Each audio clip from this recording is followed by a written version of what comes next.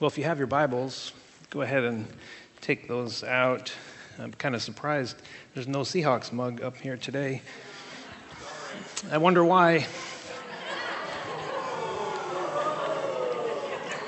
Yeah, it's an honest question, right? There was one here last week, and this week there's not. And so there must be a reason. I'm not going to talk about the reason. That's not what I do. I just thought I'd put the question out there for you. Seemed appropriate. I'm sorry. I'm not sorry. I love you. So there's two thoughts that I want to set out on the table in front of you that will sort of help us navigate our way through the message that I want to preach for you. And the first one is, if you would take just a minute and turn to your neighbor and just say just a sentence of what would it mean for you to say, "Oh, that was a really lucky day for me." What would it be? An experience, a windfall, time with a specific person, but at the end of the day, if you had an experience during the day, when you get to the end of the day, what would you, to describe it as, "Oh, that was a lucky day"? So go ahead, take just a few seconds and do that.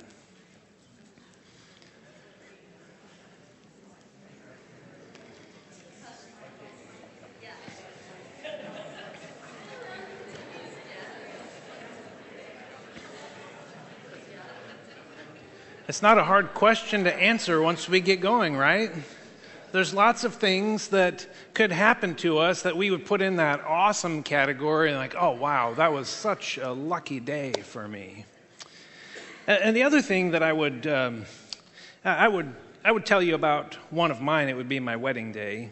I just thought that was a fantastic day.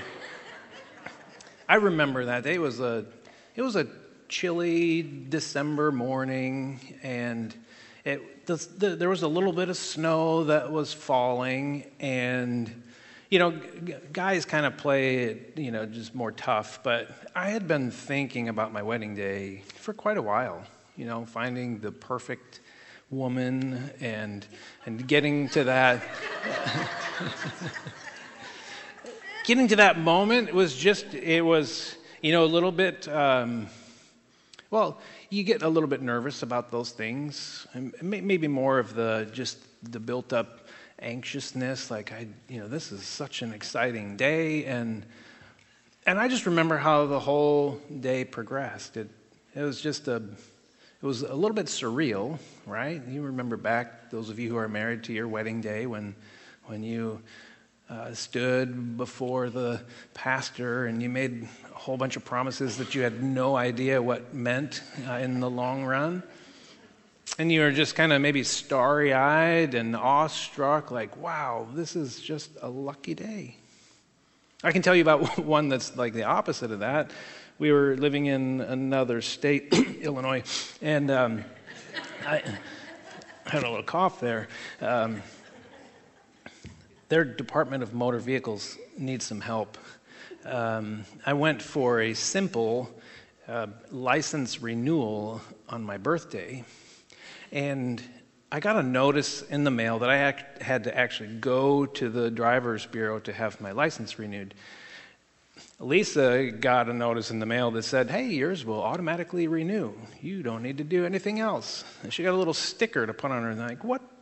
I figured it was probably because I wear glasses and they needed to make sure that my vision was good enough. So I showed up there, waited in line 2.5 hours, and to get to the window, and the gal at the window she hands me like this piece of paper, and she's like, "Yeah, there's computers in the back, and they're all set up for you to take your driver's test."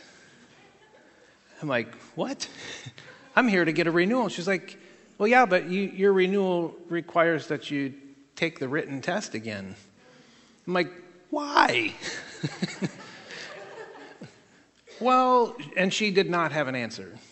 So we get the manager to come out. And the manager, he says, "Well, maybe you have a a driving infraction or something that needs to be cleared. And I'm like, my driving record is like spotless. And he looked it up. He's like, you're right. And I'm like, so can you just renew my license? He's like, no, it's in the system that you have to take the written test. I'm like, why? And you know what he said? It's your lucky day. I said, do you want a second opinion? I would take my wedding day over that day, any day of the year. It was a beautiful day. The other thing that I want to put out there on the table is that throughout history, there have been people who we could say lived ahead of their time, right? So explorers, scientists, those sorts of people who have these visions of they're not looking at how the world is, but they have this uncanny ability to see how the world could be. They look at current reality and infrastructure and so forth, and they have this ability to say, you know what, this would be so much better if we had this. And they had this ability to think forward like that and help us to get to places. Now, in the moment, people thought that they were just loony, right? Like, you're crazy for thinking those sorts of things. And so they would get ridiculed, they would get picked on, kind of marginalized, like you're just crazy for talking and thinking like that. And so we kind of pushed them to the edges because those people weren't always understood. I think about one of our favorite movies in our house is the Back to the Future series. And if you remember that series, Marty McFly, he ends up in a time machine and he goes back to the year 1955, right? And so he is somebody who's from the future living in 1955, and they thought he was weird, right? Like, because he was talking about things and he did that awesome guitar solo at the end, and people thought, well, what kind of music is that? That's not our bebop and what we listen to now. And they thought he was crazy. So throughout history, there have been people who have lived ahead of their time. So we have this idea of it's your lucky day, and this other idea of living ahead of your time. Now, it seems to me, I've been thinking a lot about this. It seems to me that Christians are called to be people ahead of our time. In the teachings of Jesus, we see a different reality than the one that people are currently living in. We're given a picture of his kingdom. He gives us this picture of a whole new social order. He gives us this picture of a world turned upside down and finally made right when Jesus returns and the reign of God is fully inaugurated. And we're called to be people who live that right now. We are called to live into that future that he lays out for us. We're called to align our lives to this new order, to live its priorities, to begin to speak its language. We're called to behave according to a new set of standards. And Jesus doesn't say that, hey, it's all going to be good and everybody's going to accept that. No, what does he say? He says that we should expect resistance. He says that people might think you're flat out crazy. We might get picked on. We might get teased. We might even be persecuted until Jesus returns. And the dead are raised and the world is set right. Christians are called to be people who live ahead of their time. And the text that I want to look at with you this morning gives us a vision, a picture of this reality, this world to come. And so we're going to spend a big chunk of our time in Matthew chapter 5, the first 12 verses. But leading up to that, we see Jesus entering into his ministry. Last week, we talked about after he was baptized, he took his place in line with the rest of the sinners. He identified fully with humanity. He was baptized, and then immediately after that, we saw that he was filled with the Holy Spirit, and he went out into the wilderness for preparation, and he was tempted, and we talked all about that last week. And he comes out of that experience stronger, as a clear picture and vision from the Lord, and he begins his ministry. And he goes about Galilee and other places, and his message, his preaching is repent, for the kingdom of heaven is near. Repent, turn, confess. Repent really just means to turn around and go another direction. That's literally what the word repent means. Repent, turn around, go the way that you're not going right now, because the kingdom of heaven is near. There's a new world order. There's a new social structure. We're going to live into the future ahead of our time. So he goes out and he preaches this message. And in chapter 4, he's out and about, and he's doing that, and he's calling people to live into this new reality. And then we get to verse 18 of chapter 4. And it says, as Jesus was walking beside the Sea of Galilee, he saw two brothers, Simon called Peter, and his brother Andrew. And they were casting a net into the lake, for they were fishermen. Come, follow me, Jesus said, and I will send you out to fish for people. And at once they left their nets and followed him. And going on from there, he saw two other brothers, James, son of Zebedee, and his brother John. And they were in the boat with their father Zebedee, preparing their nets. And Jesus called them, and immediately they left their boat and their father and followed him. Now, that's a pretty compelling word. Hey, come, follow me. Jesus is just strolling along the lakeshore, and it just kind of seems random. He's like, hey, you, and you, come, follow me. I have a new assignment for you. Instead of fishing for fish, you're going to fish for people. I imagine they scratched their head a little bit, but, they're like, wow, there wasn't even a job interview for that one. I didn't even have to craft a resume. There was no personality profile. He didn't do any reference checks on us. But he said, come, follow me. I've got work for you to do. And they go. These guys don't know it yet. But they're about to become followers of the God who comes to make the world right. And 2,000 years or so later, we're still talking about them, aren't we? This was their lucky day. They didn't know it yet, but it was their lucky day. Jesus called them from their ordinariness. Garrison Keillor, he talks about, he would say they found themselves in a good story. But it's not just that Jesus said, follow me to people a couple thousand years ago. Jesus still calls ordinary folk like me and you to follow him. That's a tough command. Follow me. It means a lot. It means like we're not following our own way any longer. The agenda that we have for ourselves, it's sort of we repent of that. We turn and we go and we follow Jesus instead. He says, follow me wherever I go. He doesn't qualify, follow me. Follow me when it's convenient. Follow me when it feels good. Follow me when you get everything you want. And he says, no, follow me wherever I go. And of course, the me, we can unpack me for a while. We've been singing about the me and who Jesus is.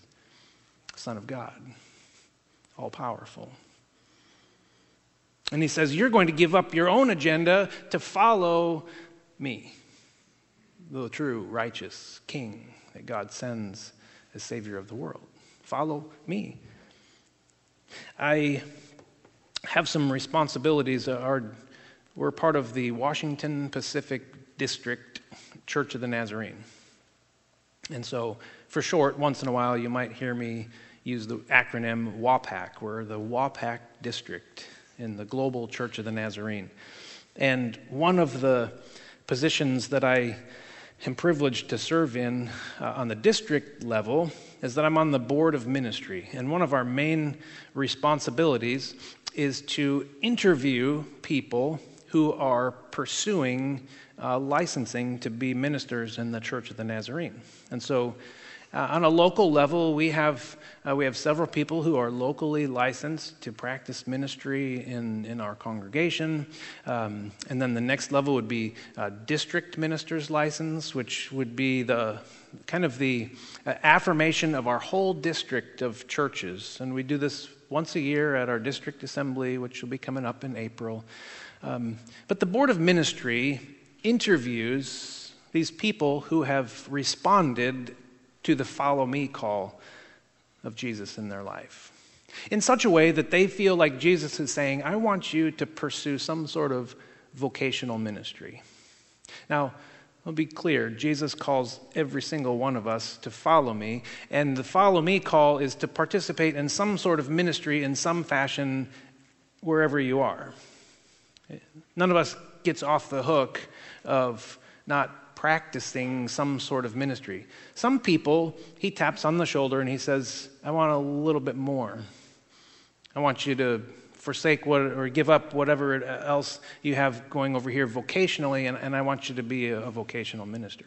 And I have the responsibility with the rest of the board I'm on to talk with these candidates, to help listen to their call, shape their theology, talk about what it means to be a minister in the Church of the Nazarene. And so at our district assembly, we will vote on licensing some people for a district minister's license and some people who have made it all the way through the process towards ordination. So I tell you that because Karen Alexander, I think she slipped out to go downstairs. Somebody else, she'll watch the video, so she'll hear this. She responded to this call a couple years ago. And so she has been in the process of pursuing being ordained in the Church of the Nazarene. And so we licensed her locally as a minister in this church. And she has begun the educational process towards district licensing, and she had her first district license interview yesterday. And I am the first to be able to say publicly that we voted unanimously to grant her first district license.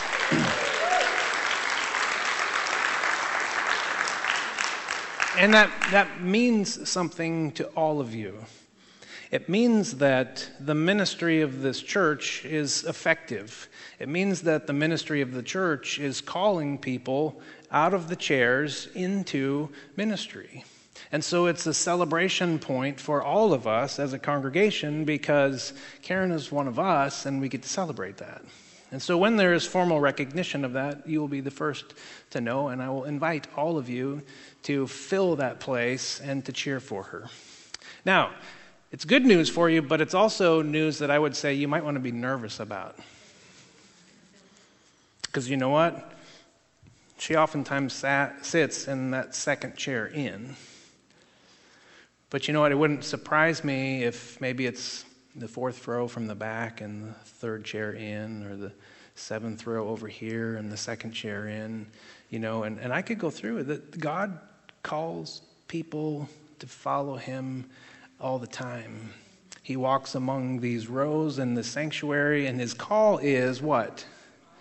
Follow me. Now, does he call everybody to give up their career, to pursue a vocational ministry? No. But he does call some.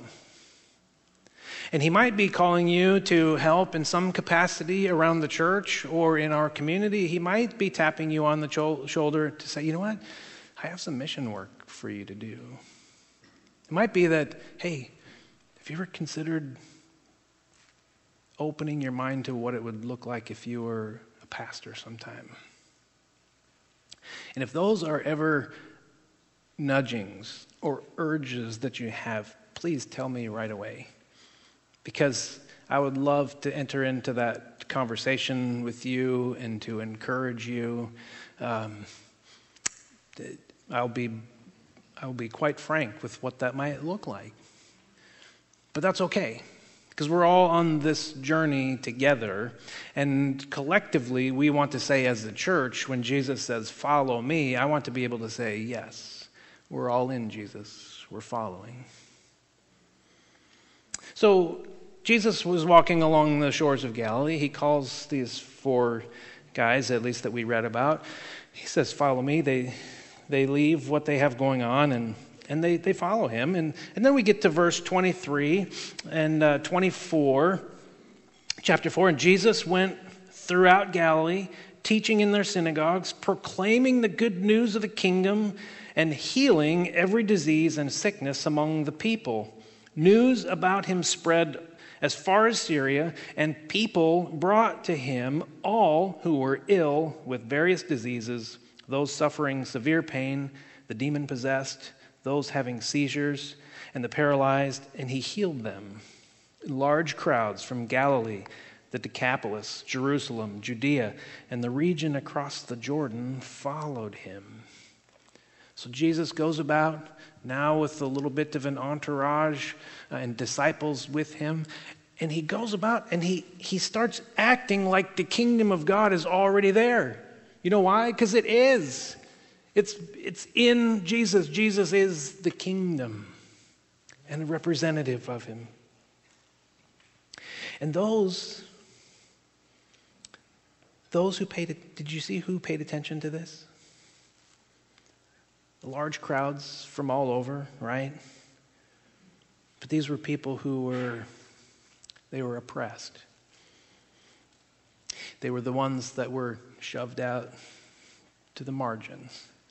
They were the ones who were filled with disease, who may be demon-possessed. These were tax collectors and sinners and prostitutes and outcasts. And they're all the people that are at the bottom of the social orders. These were the people who were drawn to Jesus, and Jesus received them all. And when he looked out, and there's several times in the Gospels where we just see Jesus looking at those people who are gathered around him. He looks out and he sees the crowd, and what does it say? It says he has compassion on them. And he sees in their faces the sick, the poor, the overtaxed, the worn out and burned out, the demon-possessed, the addiction-riddled people, all those who need a good word from him. The ones who needed to find themselves told into a better story. The ones who were longing to say, "Oh, that was my lucky day." And they were about to find out. They were about to find out that they didn't know it, but it was their lucky day. And they hear Jesus announce that things are going to change. They hear Jesus say that God has taken notice of them, that they are loved, that they are valued, that God would make the world right, and that ultimately justice would prevail for them. The kingdom of God, the way that Matthew writes it, he tells us this story in time like it happened here, but Matthew also had an audience that he was writing to. Years after this happened, Matthew's looking out at his own congregation, and he sees people who are in the same predicament as the crowds that Jesus saw. And so he's writing this as a way to encourage them. But if you think about it, it was this message that Jesus was presenting for a particular people, and then Matthew's writing to another congregation. But the Word of God comes all the way down to us, and so I can look out and I can see similar things. That we're all broken in some way, and we're all in desperate need to be told into a good story. We're all in need of a gracious word from God.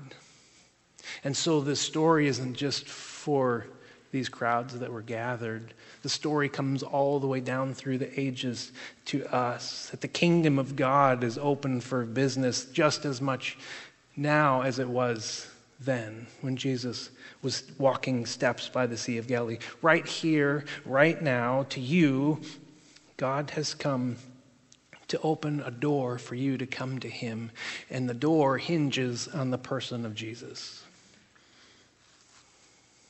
And this leads up to the text that I want to read for you. A section of Scripture in Matthew, the first major teaching block. And when we say teaching block, there are 5 major teaching blocks in the Gospel of Matthew. And the teaching blocks are all, if you have a red letter Bible, the red signifies the words of Jesus. There's 5 long sections in the Gospel of Matthew that are mostly red. And so this would be the first of those. And we have labeled it, or we titled it, the Sermon on the Mount. And the title comes because chapter 5, verse 1 says that when Jesus saw the crowds, he went up a mountain and he sat down to teach. And so it's called the teaching, or the sermon that he gave when he went up on the mountain. And he sits down to teach, and the disciples are there, and Jesus is primarily teaching his disciples, those who have chosen to follow him.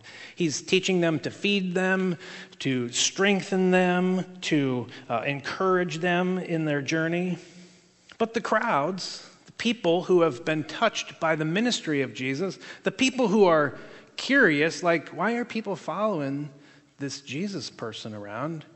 Why are those fishermen following him? They're supposed to be down tending their nets because I want to buy fish this afternoon from them, and they're not there. We have a little bit of curiosity. So there's some who they've been touched by healing. Some are curious. Maybe some are, I heard him say something that I don't know if I trust.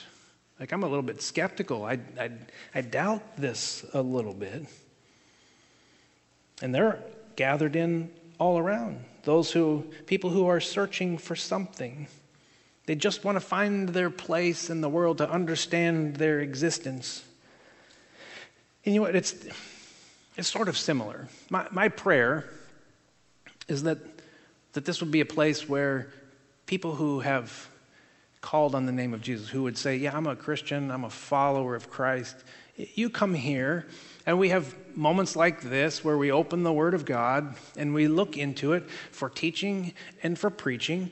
And honestly, the point of this moment in our worship service is to feed God's people, to encourage us, to strengthen us. But there's something that's really powerful about the Word of God when it's preached. It draws people in. It breaks down barriers that people might be carrying. And so my prayer constantly is that the crowd would just kind of fill in around us.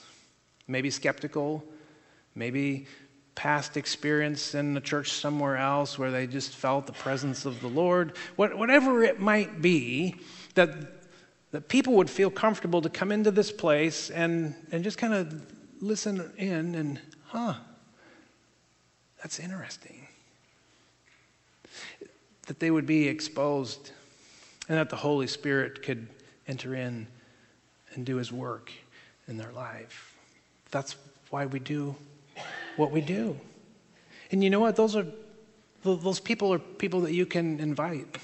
They're the people that you live next door to. They're the people that walk up and down the halls of your schools. They're the people in the cubicles next to you at work.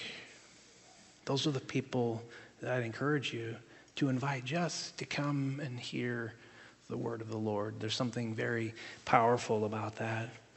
So Jesus is teaching his disciples, and he teaches. He starts like this, chapter 5, verse 3.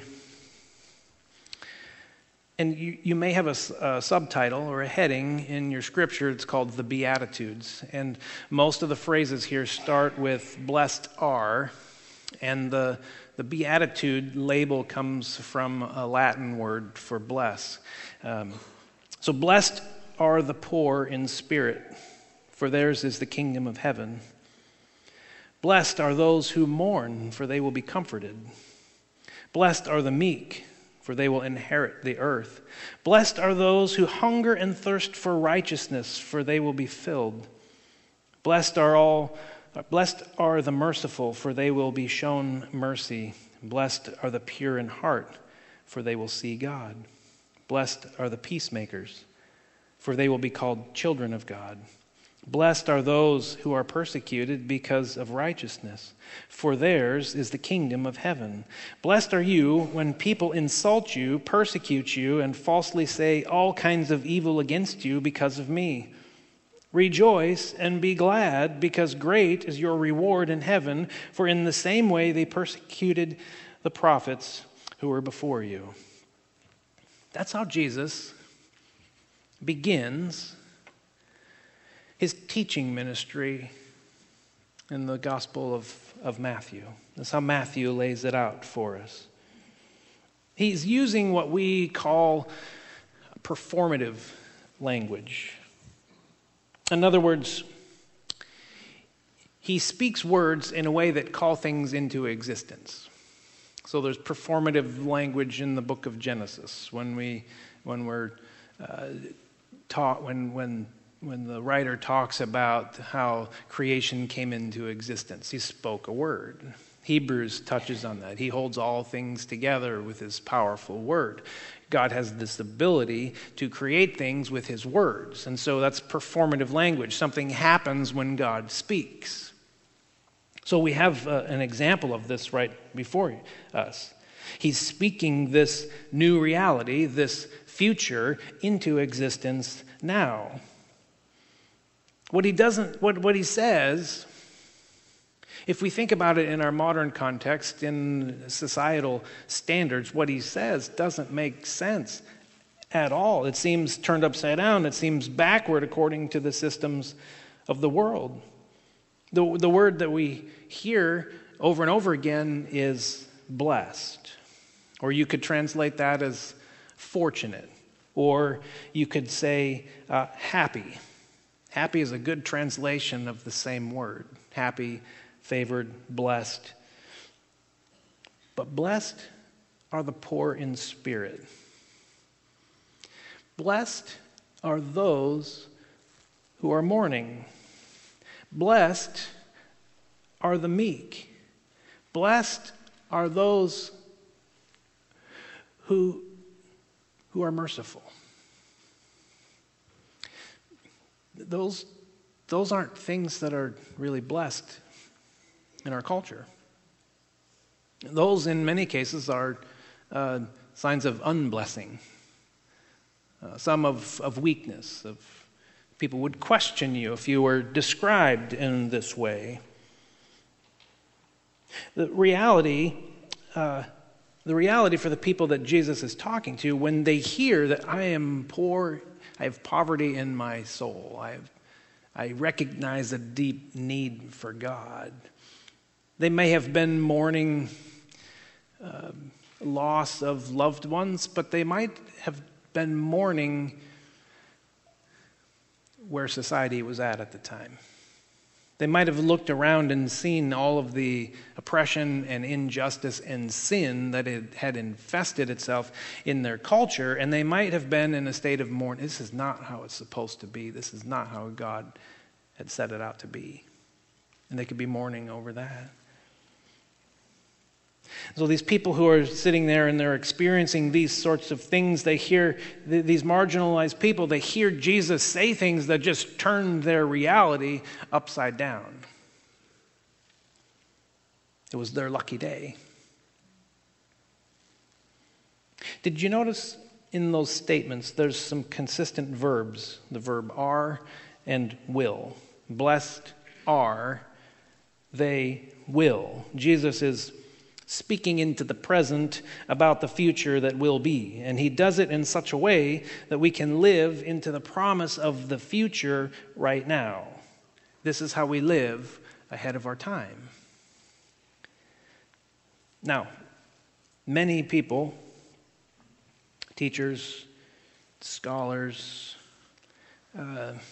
just folk like us have read these statements before, and we have used them to try and set some standards that we need to work really hard to achieve.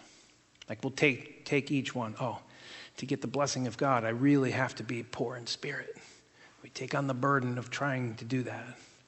Well, I need to be in a constant state of mourning. I need to work really hard at that. You go through the list. Have you ever thought about it like that? If this is what God blesses, then I need to try and become like that. That's a misreading of our text. Jesus isn't saying, I want to give you a whole laundry list of things to work really hard to achieve. He's proclaiming blessing for people who already would put themselves in that list. He doesn't say, try really hard to be poor in spirit and you'll be blessed. They're blessed because God has taken on their cause. They are blessed because God has noticed them and reached out to them and spoken a word that brings his blessing into existence for them. I want you to hear the simplicity of what Jesus is saying. Hear these words of Jesus for what they are, not what we sometimes like to make them out to be, or try and twist and turn them into. Just what they are. Just listen for the simplicity. Philosopher Soren Kierkegaard, he talks about hearing the gospel in what he calls a primitive way. Stripped of all of the things, all of the layers that we so often bring to the text or we add to the text so that we can try and avoid its meaning or change the meaning into something that is more palatable for us. He said, listen to the words of Jesus clearly, because he's speaking them to each of us. He's not adding a burden to you to try and achieve. He's pronouncing the favor of the Lord's blessing over you. He's not giving you an assignment here. He's providing encouragement for these people. The Common English Bible, I love the simplicity of how it lays out these Beatitudes. And I just want to read them to you. The Common English Bible chooses to translate the word that we read as blessed earlier as happy. Happy are people who are hopeless, because the kingdom of heaven is theirs. Less of you means more of God. Happy are people who grieve, because they will be made glad.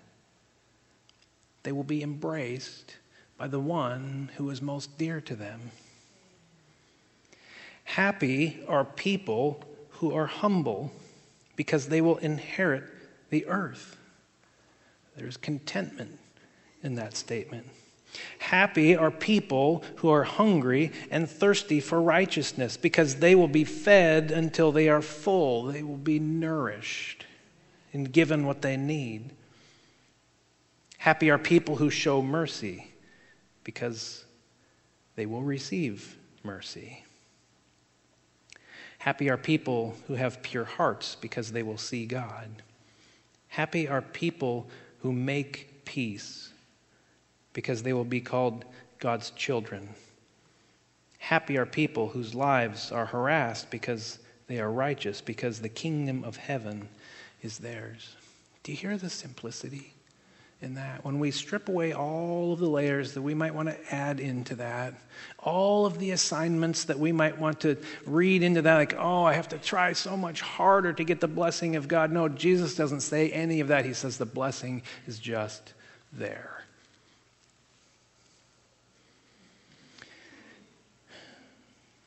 Most of us, when we think about it, when we think about our worldly existence, we've been taught to navigate the waters of life through power, strength, and accomplishment. We work to be rich so we can have what we want. We seek power so we can take what we want. We argue to be right so we can have our way. We compete to win so we'll be respected and admired. We want to be beautiful so we'll be desired and people will like us. And living like that's exhausting. isn't it? It'll wear you out if you're trying to achieve and accomplish all of these things. But we're fooled into thinking that this is what it means to be blessed. Because if we achieved all those things, you would see a hashtag "I'm blessed" on somebody's Facebook page. You know that that's true. Because we think that we have to earn it or work for it. And that bleeds over when we think about God's grace. Oh, I have to work so much harder because God's just not pleased with me. And Jesus says, no, I see you who are poor in spirit. I know you feel hopeless at the moment. I know you're grieving your situation. I know you're broken. I know you're humble. But you're blessed for it. God sees you. God loves you. God values you. And I will speak those words of blessing into your life. You see, when we think that we have to work for everything, it creates a spiritual block in us. The Holy Spirit is not free to move about our soul when we're constantly trying to work for things. Because we're looking in the wrong place, we're listening to the wrong voices. There's a passage in Revelation chapter 3. I think it's on the back of your core guide. One of the discussion points for your groups this week surrounds this passage. But Jesus is talking to a church in Laodicea. And he accuses them of being apathetic, lukewarm, spiritually blind. And he goes on to say that they are that way because they have worked for everything. They've tried to achieve everything. They feel like they are rich and blessed. And Jesus says, no, really, you're blind and naked and afraid and all those sorts of things. Revelation 3, 17 to 22. You can take some moments to read that this coming week. But it gives us a picture of what we're talking about here. People who try and achieve and work for God's blessing, and when they achieve something and say, oh yeah, I'm blessed, I have lots of money in the bank, look how good we're doing, God must really be blessing me. What Jesus is saying is, no, actually you're looking in the wrong place, and you're actually kind of a lukewarm, apathetic person of faith because you're banking on that. You think you earned all of it, and my blessing is free. My grace you can't earn. It's there. I will pour it out into you. Don't think that it's you who are achieving any of it. Fred Craddock, he says, it is more difficult to hear and receive a blessing than it is to attempt to try and achieve one. He nails that one right on the head. Because we are taught from when we're really small that we have to work for everything. And so when somebody just gives us something as a blessing, as a gift, as a measure of grace, it's really hard to receive that sometimes. Because we don't feel like we're worthy or that we've earned it. And so it's easier to just put our nose to the grindstone and try and do enough to convince God that he should bless us. And Jesus comes and he turns that totally upside down. Hallelujah. Live into the simplicity of the grace of the words that Jesus speaks to you. Jesus is going around and he starts off by making these good news announcements to people whose lives are just flat out broken, for people who realize that they can't fix themselves, for people who can't get out from under the oppression and the burden that the world places on them. This is good news for the people that we talked about in Matthew chapter 4. It's good news for everybody who's gathered here at 1119 West 1st Street in Centralia. The good news is that God sees all our brokenness and pain and injustice and disease, and he's coming to set it all right. That's the good news. For Jesus to speak these words of blessings was, in fact, he was putting those blessings into effect. It was their lucky day that day. It could be your lucky day today. See, it's easy to look out into our world and become cynical. Because we see all sorts of things that we would like to change, but when cynicism settles in, it steals any hope that we might have. Because we begin to look at the world like, well, I guess I can't do anything about it. It is how it is, and I guess we're just going to have to deal with it. And so when we let that settle in, it becomes this deeply rooted cynicism, and it takes away any measure or picture or vision of hope that we might have. And Jesus comes and he explodes that. The words of Jesus invite us into the opposite point of view. He gives us something to be hopeful in. He gives us a spirit of hopefulness. And we place our hope in Christ, who offered hope to the hopeless. And when we receive these words of hope from Jesus, we can then take those out into the world. We can take those words, we can take the hope that we sense out to the people that we encounter all the time. And we can sneeze the gospel into the world, right? And infect a whole bunch of people with God's grace and mercy and the infection of hopefulness. You'll remember that one. Sneeze the gospel. I didn't even write that one down. We can stand in the middle of cynicism and we can be people of God who call out hope because Jesus has spoken that word of hope into our life.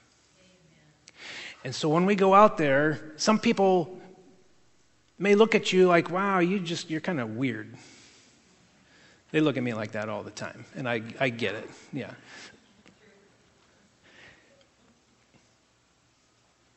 But they might look at you and say, wow, you live differently. You think differently. In this world where it just doesn't seem like hope exists, you have so much hopefulness. Why? Well, I'm living ahead of my time. It's my lucky day. And it could be yours as well. Because God lavishes his grace upon all of us. And to step into a relationship with Christ is simply to repent and turn and go the other way, to confess that we are broken on our own, that we are filled with sin that we don't know what to do with. And Jesus says, bring that to me, I will forgive you. Profess your faith in me, call on my name as Lord and Savior, and you'll be saved. Pure and simple. It could be your lucky day. And the people of God said, amen. Amen.